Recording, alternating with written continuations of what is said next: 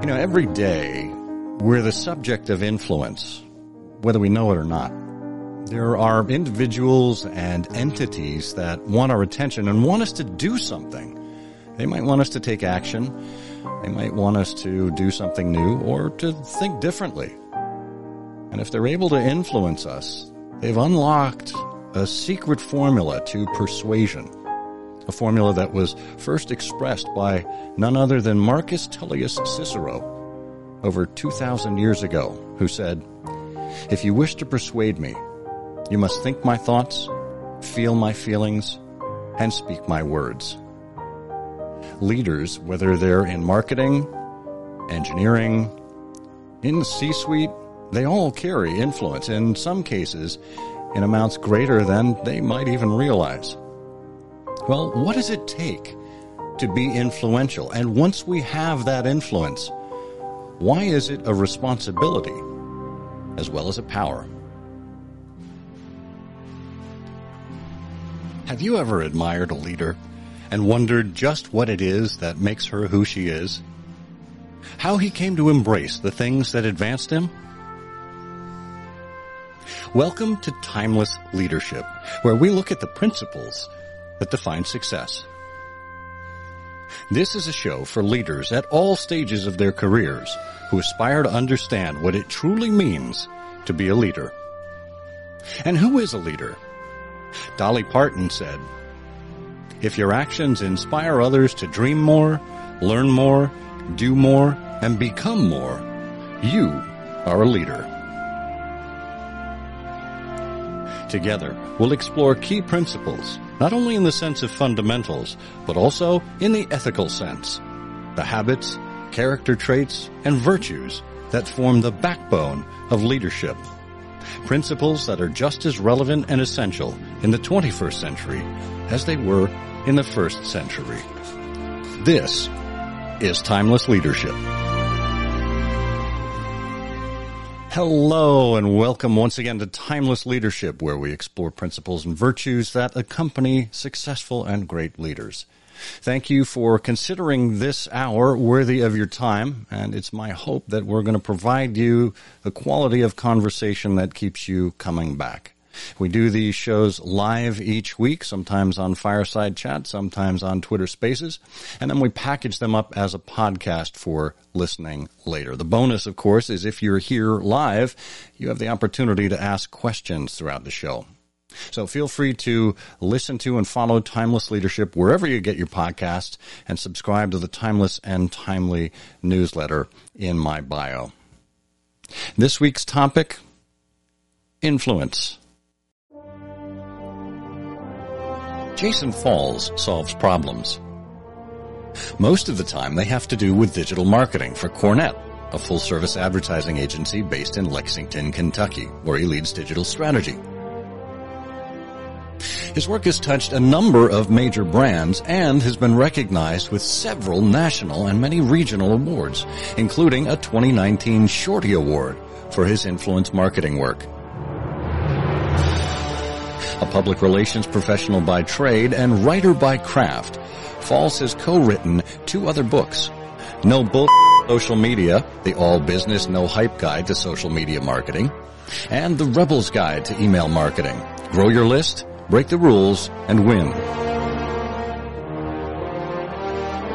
Falls is also an innovator in the social analytics space, having published the first research report on online conversations all the way back in 2012. Noted as an influential in the social technology and marketing space by Entrepreneur, Advertising Age, and others, he's a frequent media analyst and guest, and he's appeared on or in outlets like the BBC World Service, ESPN's Outside the Lines, the Wall Street Journal, USA Today, Bloomberg Business Week, Forbes, and NPR. Jason hosts 2 podcasts, Digging Deeper, Make Creativity Your Business Advantage, which features interviews focused on marketing creativity, and Winfluence, the Influence Marketing Podcast, which is a companion to his latest book, Winfluence, Reframing Influencer Marketing to Ignite Your Brand.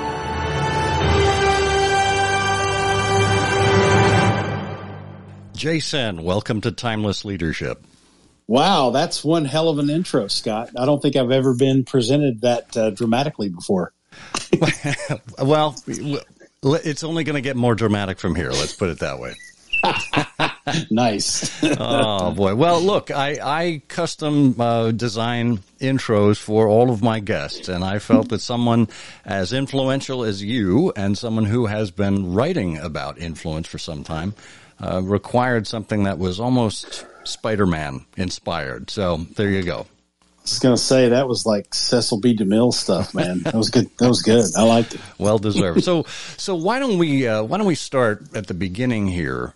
Who influenced you when you were growing up?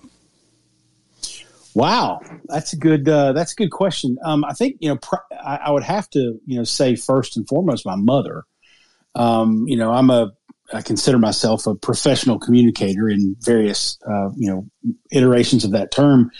And when I was growing up, my mother was the editor of the local newspaper in my small town in eastern Kentucky, and then she and my stepdad started a local printing company. And so I was always around writing. I was always around journalism. I was always around the media.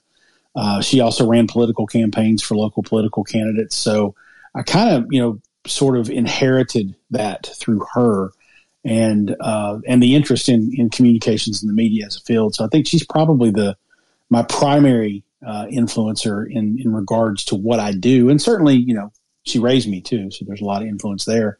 But I think my English teachers in high school, I've routinely referred back to them in my professional life. Jean Williamson was the one of the four English teachers I had that I absolutely hated when I had her for class, because she red inked everything I wrote, and I knew I was a better writer than she gave me credit for. But I didn't realize until later in life that she was doing that to make me a better writer, and she did. And so Jean Williamson, Ann Keene, Medina Salih, and Lane Tackett were my four English teachers in high school, and they sort of inadvertently pointed me on the path I'm on. That's excellent. And as we said in your intro there, you've been a writer.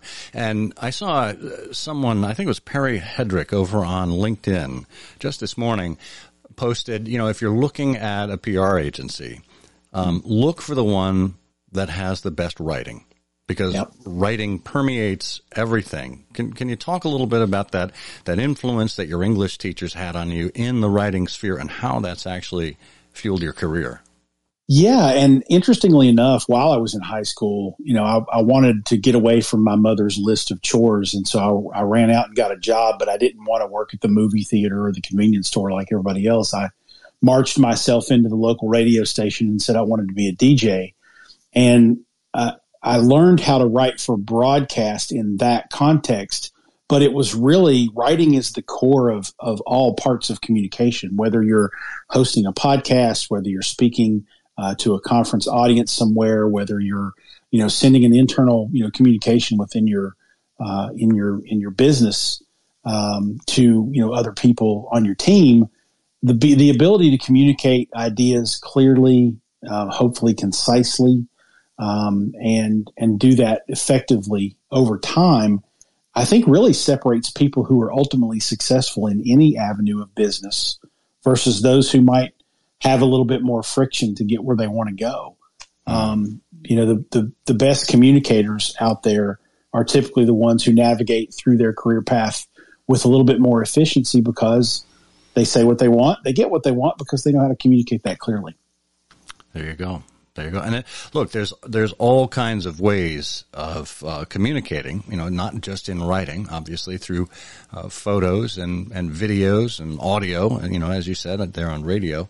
And you need to learn to write for each of those audiences or each of those types of media.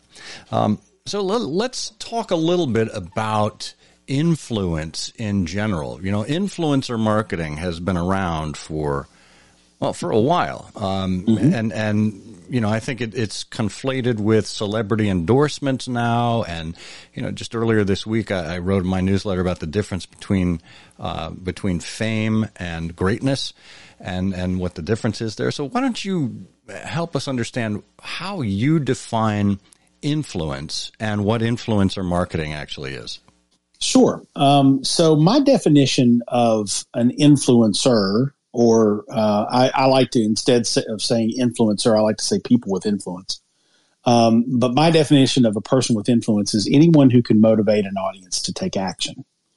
And that might be that they motivate you to visit a website, they motivate you to try or buy a product, they might motivate you to just think differently about something. They might educate you so that you have different context or perspective about the world around you.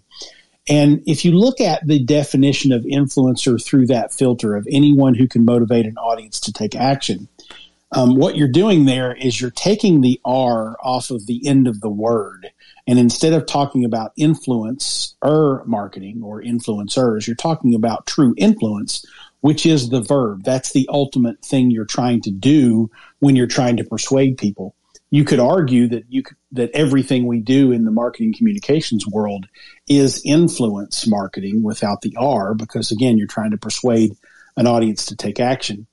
And so my definition of influencer marketing is to say we need to step back from that term, because I think what's happened in the last few years with the advent of Instagrammers and YouTubers and now TikTokers becoming the center of a lot of people's attentions when they think about social media and think about influence on social networks, is we've become predisposed to think of influencers as the peace sign, duck lips, superficial, look at my food, look at me on the airplane, look at me in this fancy hotel. And there's an element of that superficiality out there with some people who are influential online, but there's an entire universe of people with actual influence who can persuade their audiences to take action around social media networks, but then offline as well. I like to use the example that if you are the owner of the local school supply or parent teacher store in your community, your primary influencer should be the president of the local PTA, and it doesn't matter how many Instagram followers they have. So it's really a matter of understanding that the people who you need to work through as a marketer to influence your audience to take action are the people who actually influence them, not just people who carry the banner of influencer. Yeah. Well, that's a great point. I mean, we default so often to thinking about online influencers as the only kinds of influencers out there, and they're really just a slice of the pie, aren't they? That's very true. And I mean, if you think about it, we talk about influencer marketing and people think, oh, that's been, I've actually heard people say, yeah, I started working in influencer marketing all the way back when it started in 2013. And I just laugh. Because if you think about it, political lobbyists are influence peddlers. That's what they do, right? And we've had those for, well over a century, if not more than, beyond that. The celebrity endorsement thing, that is influence marketing. You're leveraging someone else to try to persuade an audience to try or buy your product. And so if you take out the R and you take out the filter of the internet and social media channels, you've got influential people all over the place. And what I try to do with our client strategies at Cornet, and when I'm advising people on how to think about building influence marketing or influencer marketing in their terminology campaigns, is just ask the question, who influences my audience? Because if you really dig deep into who influences your audience to take action, there's going to be some online people there. There's going to be some influencers as you think of them, but there's also going to be community leaders. There's also going to be, maybe political lobbyists. Maybe there's going to be some social activists. Maybe there's going to be, a network of parents or, family and friends that you can tap into. And so, again, if you take away the barrier of looking at it through the tunnel of the internet and social media, I think you start to find yourself being a lot more successful in finding people who can actually persuade that audience to do what you want them to do. Yeah, that's a great reminder. Too often we have this prism, this lens of online only, and like I said, we're getting influence from people every day. We don't even realize it. It could be a neighbor, a friend, somebody we run into at a store. A lot of our interactions, believe it or not, are still offline, and those the power of those conversations matters. And those people consume their information perhaps from vastly different sources than we do. So we got to take all of that into account. Yeah, you have to look too at when you look at word of mouth marketing statistics, I typically lean on Ted Wright at Fizz for my stats on that because his company does a lot of research around it.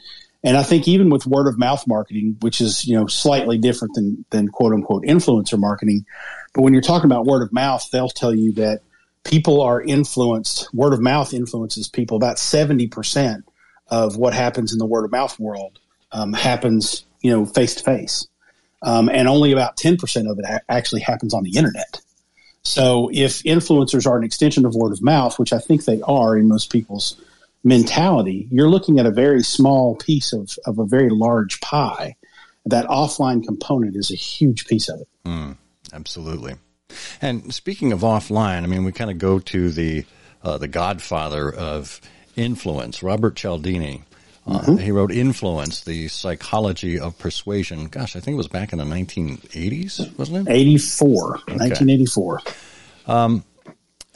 And one of the takeaways from that book is that it's easy to forget to distinguish between relevant and irrelevant authorities. We grant people authority simply these days by virtue of their celebrity, and it doesn't necessarily mean they're an expert in that particular field. I mean, take Aaron Rodgers getting his medical advice from a podcast host. He may be the number one podcast host in the world, but he's probably not qualified to be giving medical advice the same way, say, an immunologist might be. Yeah, I would love to be whoever insures Aaron Rodgers' arm and whatnot today, because you're about to make a lot more money from that guy. It may not be State Farm. That's good. That's a very good point.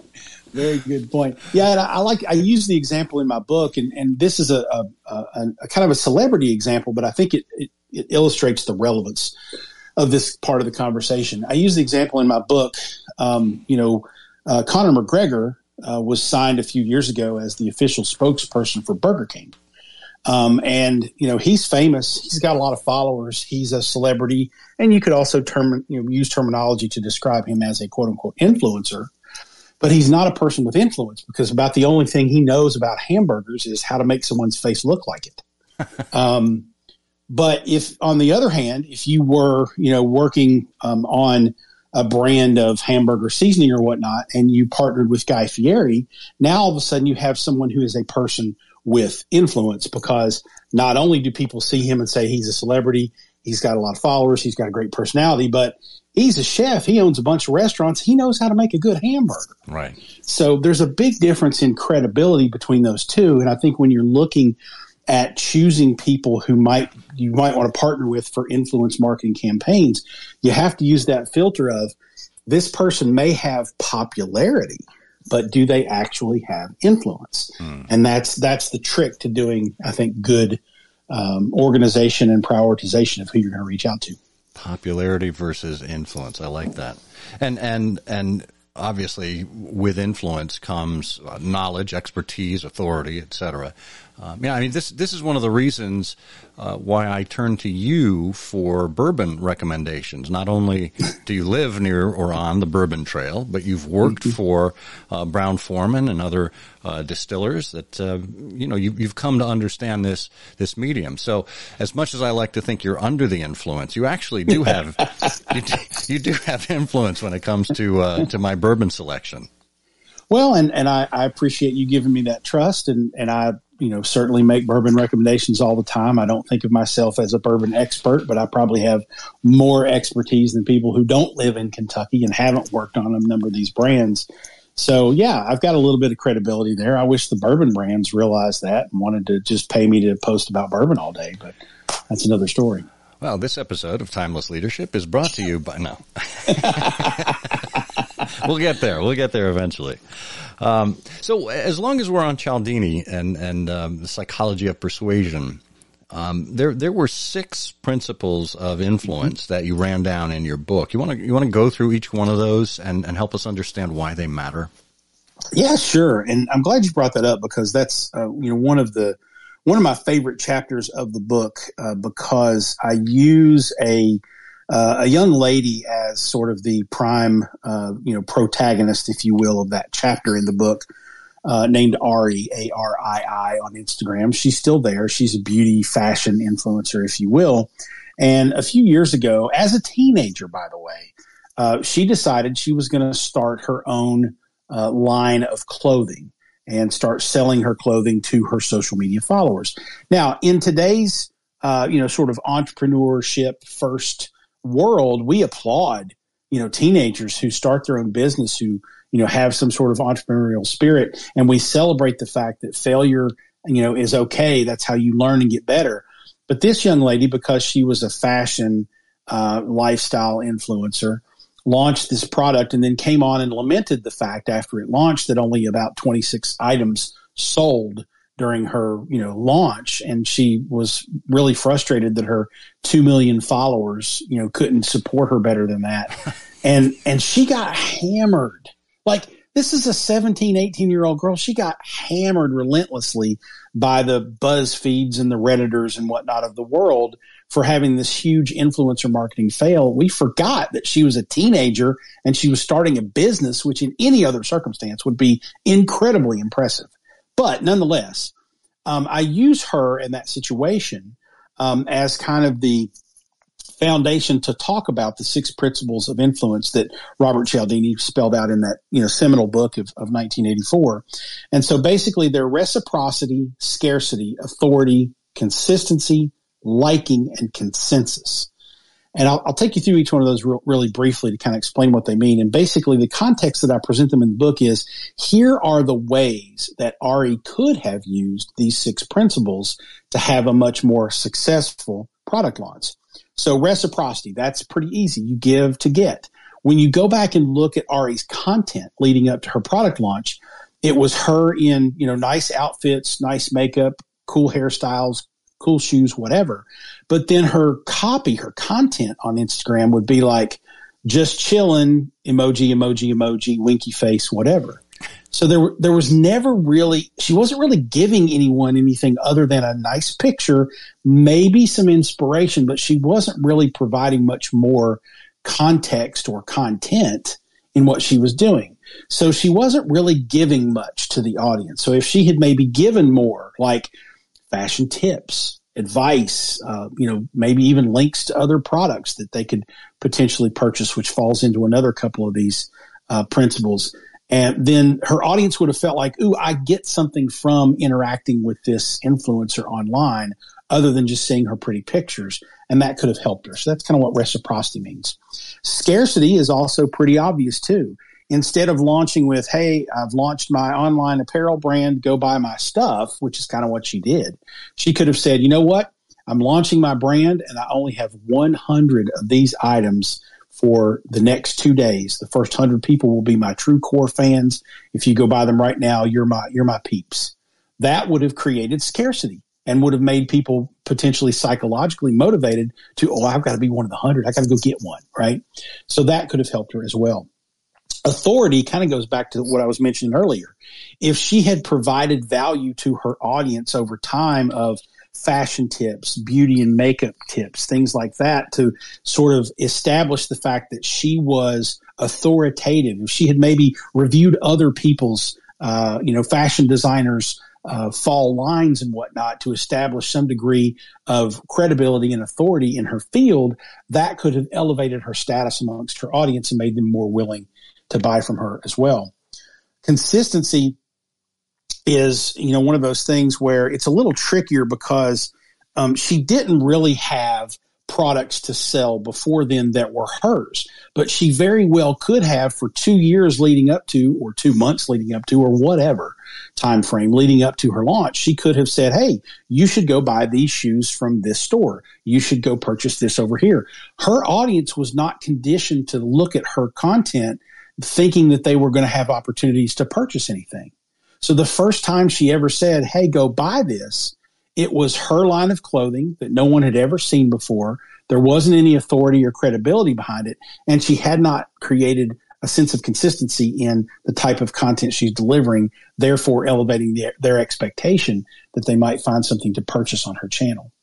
The fifth one is liking, and that's, pretty simple. You buy from people like, and trust. And again, I go back to the point where her fans knew who she was because they saw pretty pictures, but she didn't really provide a lot of insight into who she was or her life. She didn't share information about her favorite things or what she likes to do. You might have seen a pet in the shot now and then, but she didn't really talk about it because she really just populated her content with a few words and a few emojis.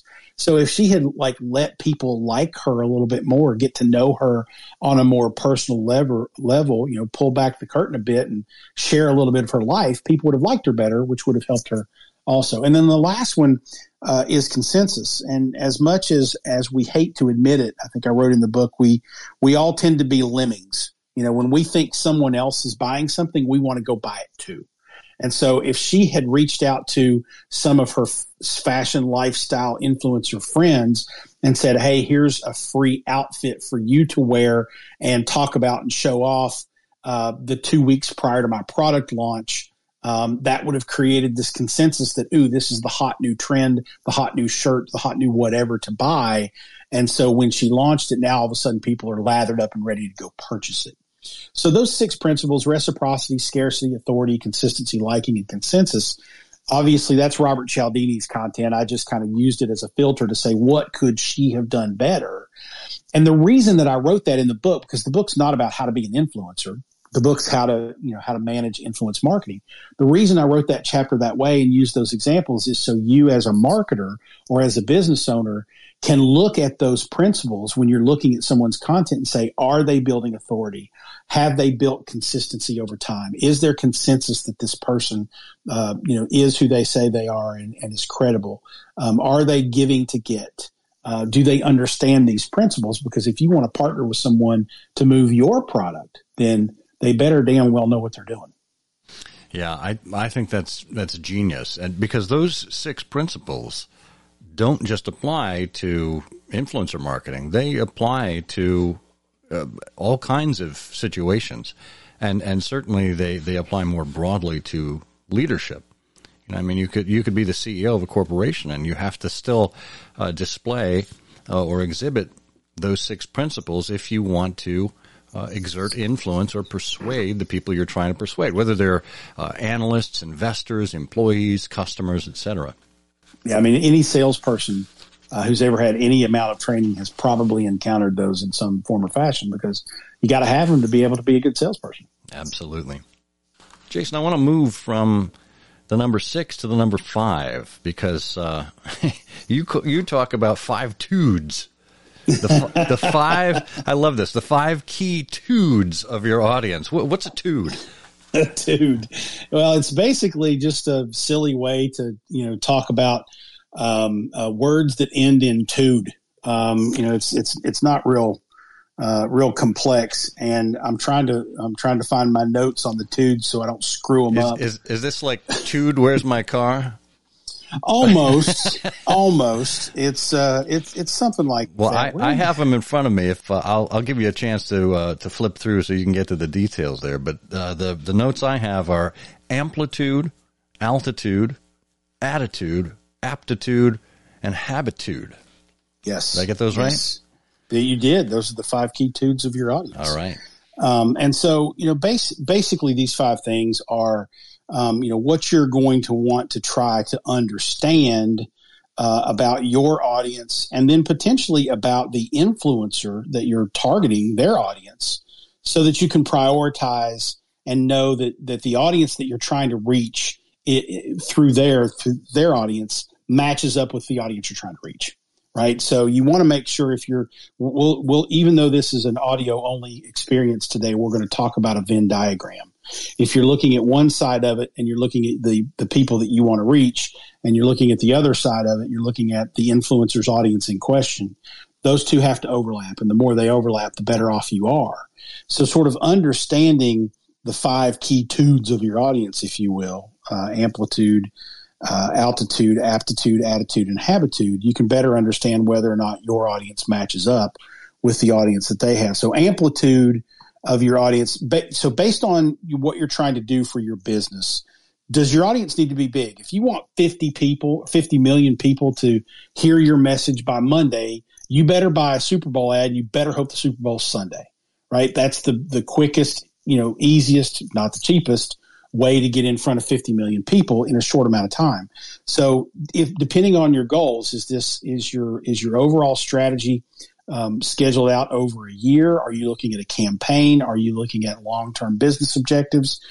Putting your influence marketing ideas through those filters helps you understand how many people you need to target. And that helps you understand, do I need to put a lot of money behind a celebrity influencer, or can I put a little bit of money behind a handful of micro influencers and anywhere in between? So that amplitude of the audience is something you need to understand. The altitude of the audience I use to try to help you think of in terms of geography. And so we did a really interesting influencer marketing campaign a couple of years ago in Lexington, Kentucky, with the University of Kentucky Healthcare. And as you might imagine, that is a hospital healthcare system that is geographically situated in central Kentucky.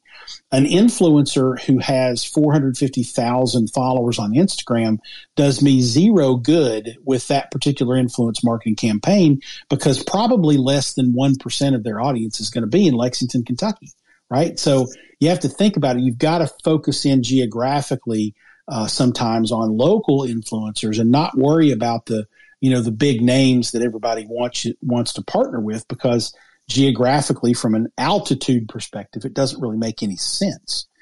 The aptitude of the audience obviously is it's less about the intelligence of the audience, of the influencer that you're reaching out to or the audience you're trying to reach, and more about how complex the idea is that you're sharing with them. Like if you want to, I think I write in the book that if you want to help your audience understand water purification, then you need to choose influencers who know how to build educational content to help them understand water purification.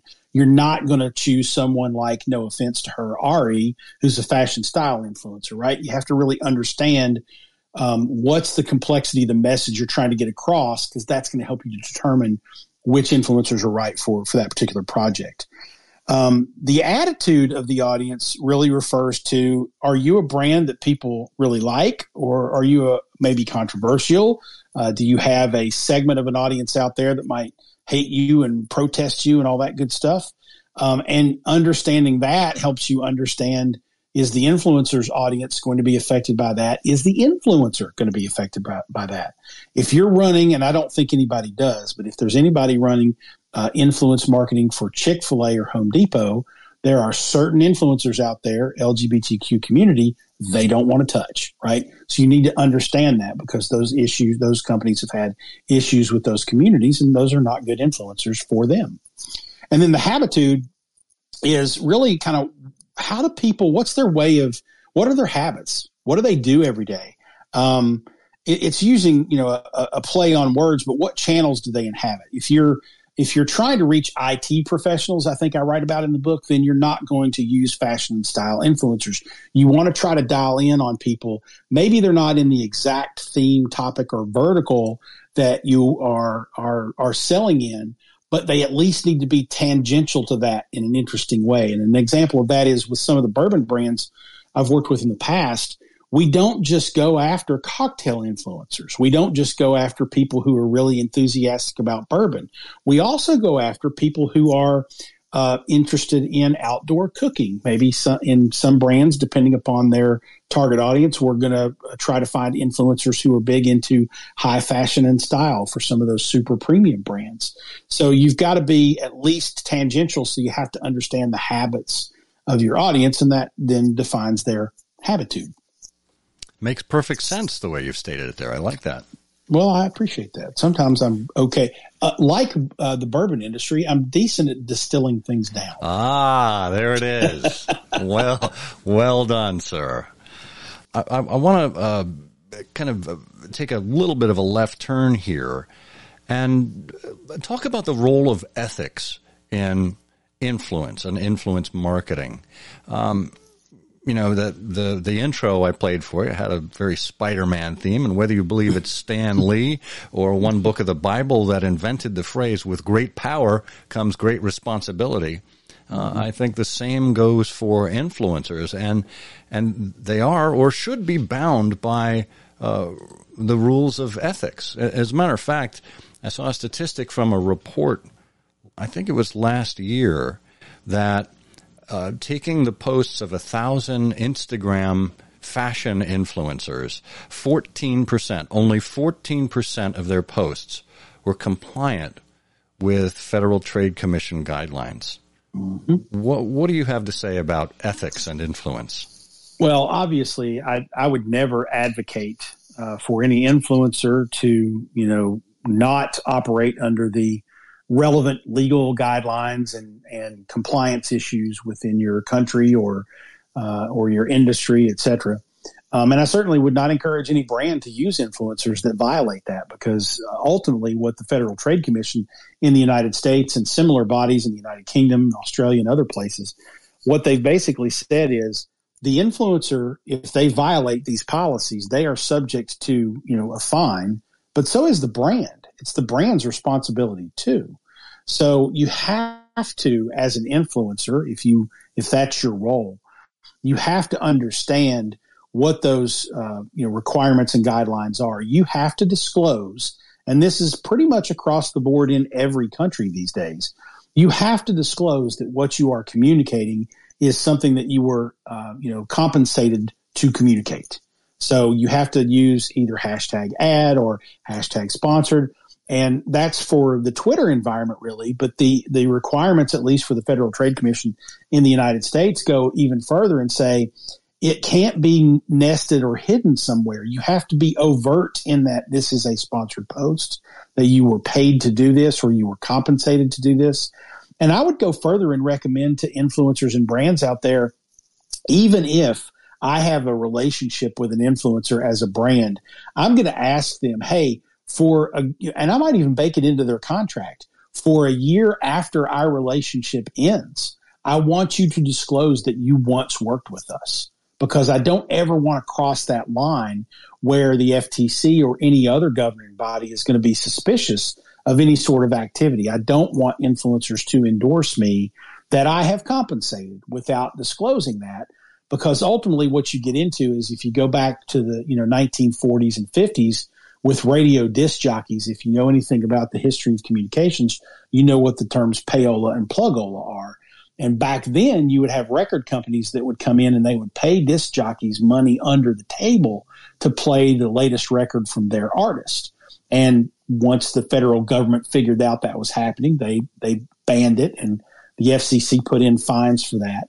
Same thing with sponsors. You can't walk into an on-air announcer or an online influencer and hand them money to talk about your product or service without them disclosing that they've been paid. That's why on all the celebrity TV commercials, you always, say that you always have that tagline of, this person was compensated, or this is a paid endorser for this product. It has to be disclosed. Right. And really, that goes to consumer trust. If you don't do it, ultimately you're going to get caught, and your audience is not going to trust you. And if you're a brand engaging an influencer that behaves that way, the audience is probably going to take out a little bit of their ire on you as well. So it's just, muddy water that I wouldn't want to wade in. Yeah, no kidding. And look, ethics are probably an honorable thing that you should practice in all aspects of your life, not just if you're doing influence marketing. But it's certainly something to look for as you assess who you want to work with. Well, I would also, for the influencers or aspiring influencers out there too, I would say that, you have the entire industry has a big, sort of shadow over it right now because of the advent of the tools that allow you to buy fake followers and actually, drive fake comments through comment pods and things like that. And so basically what those do, and you can go find a service right now. If you want 10,000 Instagram followers by next week, you can go purchase that. It can be done. It's actually very simple to do and not very expensive. But what you're doing there is you're basically, lying to the brands that might be reviewing you as an influencer, and lying to potential real followers who might come by to see what your profile looks like. And you're putting on this false premise that you have collected all these real followers, and you do have 10,000 people or 100,000 people or whatever that follow you on that social network. It's been proven. There's a documentary on HBO and HBO Max called Fake Famous. Nick Bilton, the former New York Times technology writer and now with Vanity Fair, produced this documentary where he basically bought about 250,000 followers for this one lifestyle influencer. And, about 60,000 followers into it, brands started offering her free products. They started offering her trips. She wound up becoming an actual influencer, even though the film shows that a good, 80% of her audience early on anyway was fake. Huh. So you've got to understand from an ethical standpoint what you're up against. You've got people out there who are unethical, who are trying to astroturf their audiences and fake their way to fame. And some of them are successful with it. But if you get caught doing that, and all the influencer marketing tools now have, a fake follower, algorithm that they can run and say, well, this person has a 55% real audience. So if you get caught doing that, that's going to hurt you. So just, again, it's muddy water I wouldn't tread in. There you go. Well, look, if you're going to be having bourbon like you and I like to talk about, you want clean water for that.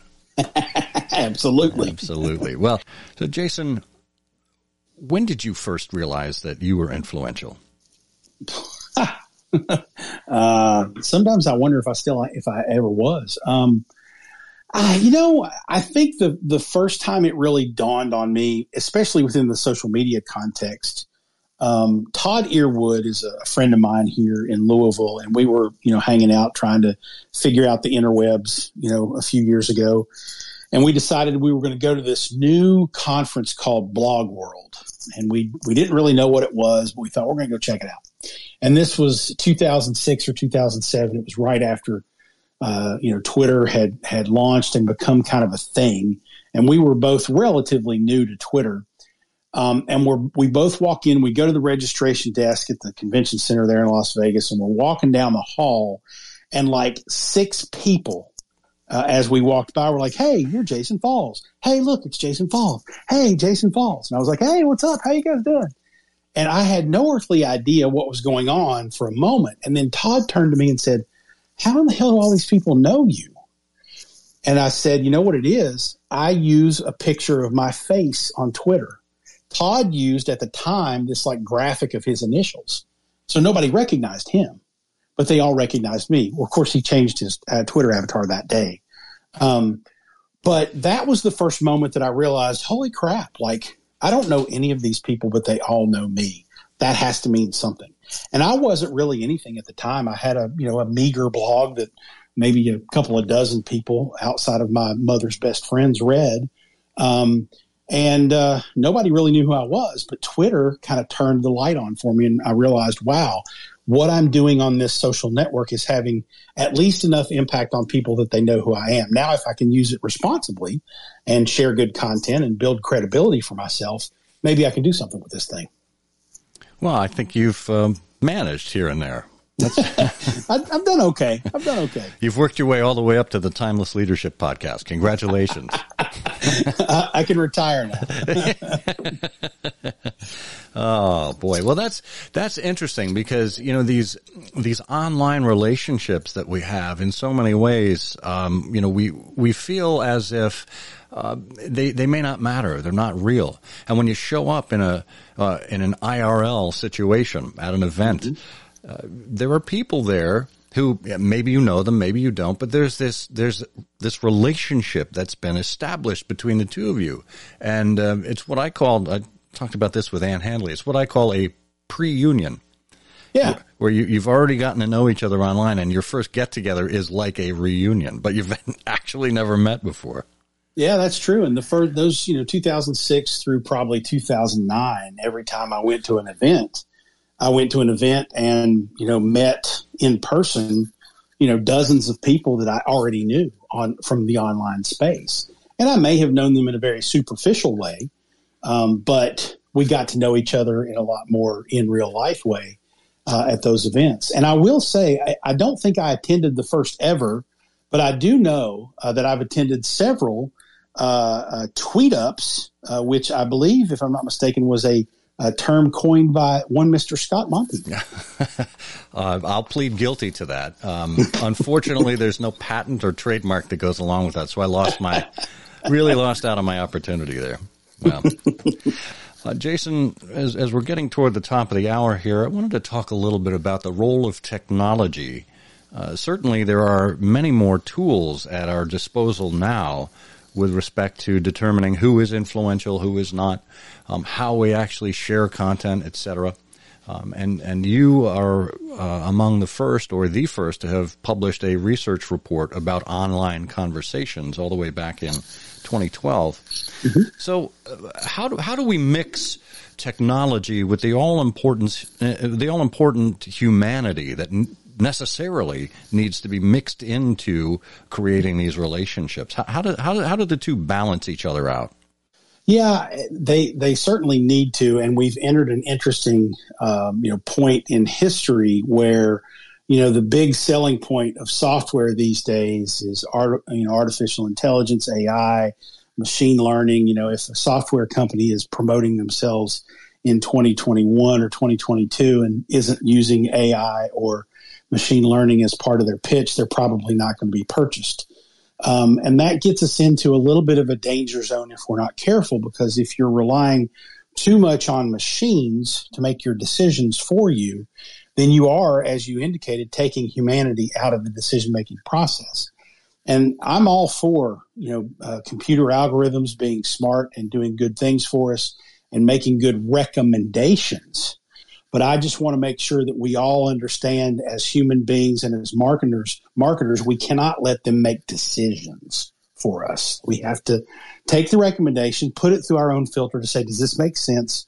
What are the risks, etc., and then make the decision with that data as a backup for it. And the way that manifests itself in a simple way in the influencer marketing space is when I go into an influencer marketing software and I type in, I'm looking for Instagram influencers and YouTube influencers in the outdoor cooking space, and I need them to be, male, and I need their audience to be at least 60% male. And I'm typing in all of these different filters.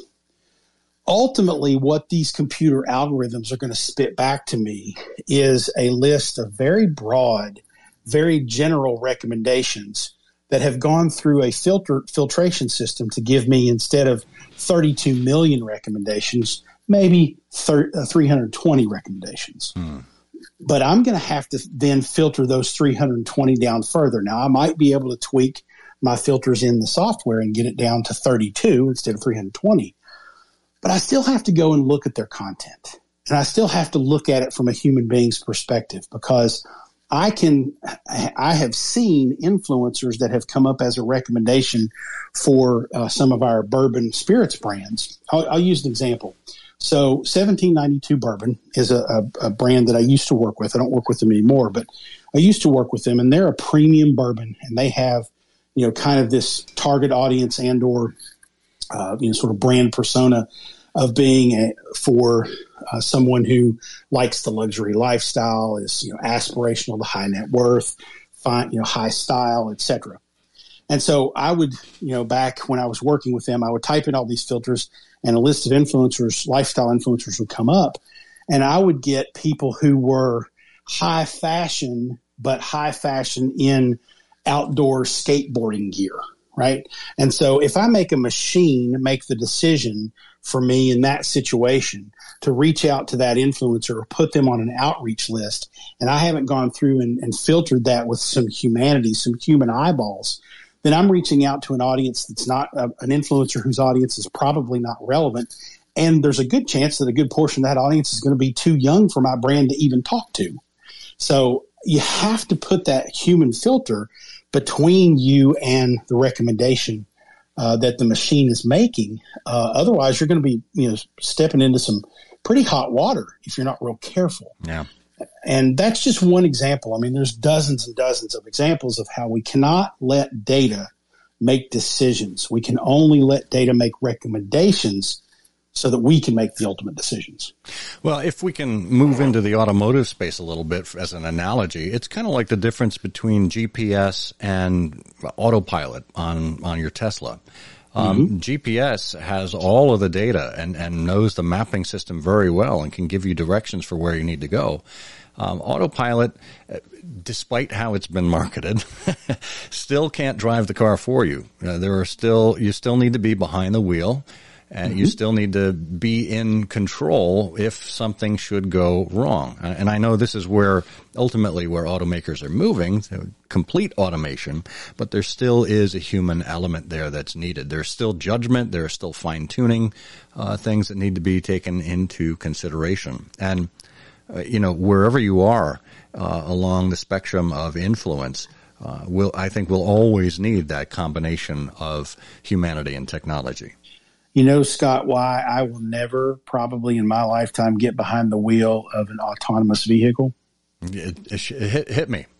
Well, not literally. But. Low flying birds of prey. It can't account for low flying birds of prey, Scott. That's it. I don't want to kill hawks and eagles. You're a humanitarian, Jason Falls. What can I say? It's not the same as getting a seagull caught in your engine as you're taking off down the tarmac, but but they're loud and they stink. Nobody cares about that. There you go. Well, Jason, this has been a really informative and I hope to say influential hour with you. If folks would like to follow Jason, he is, just click on his head there, Jason Falls here on Twitter. You can find his website, jasonfalls.com online. And of course, the book is Winfluence. Reframing Influencer Marketing to Ignite Your Brand. Jason, any final influential words as you leave us here? Never look up with your mouth open. Smart. Jason, thanks for being with us. Thank you, Scott. We all have the power to influence someone. If we remember and employ the 6 principles of persuasion, the 5 tudes of our audience, and to always pay attention to our human side, we'll be well on our way. Thank you for joining us and for being an advocate for timeless and principled leadership, whenever and wherever you find it. I'm Scott Monty. Until next time, may you dream more, learn more, do more, and become more, for you are a leader.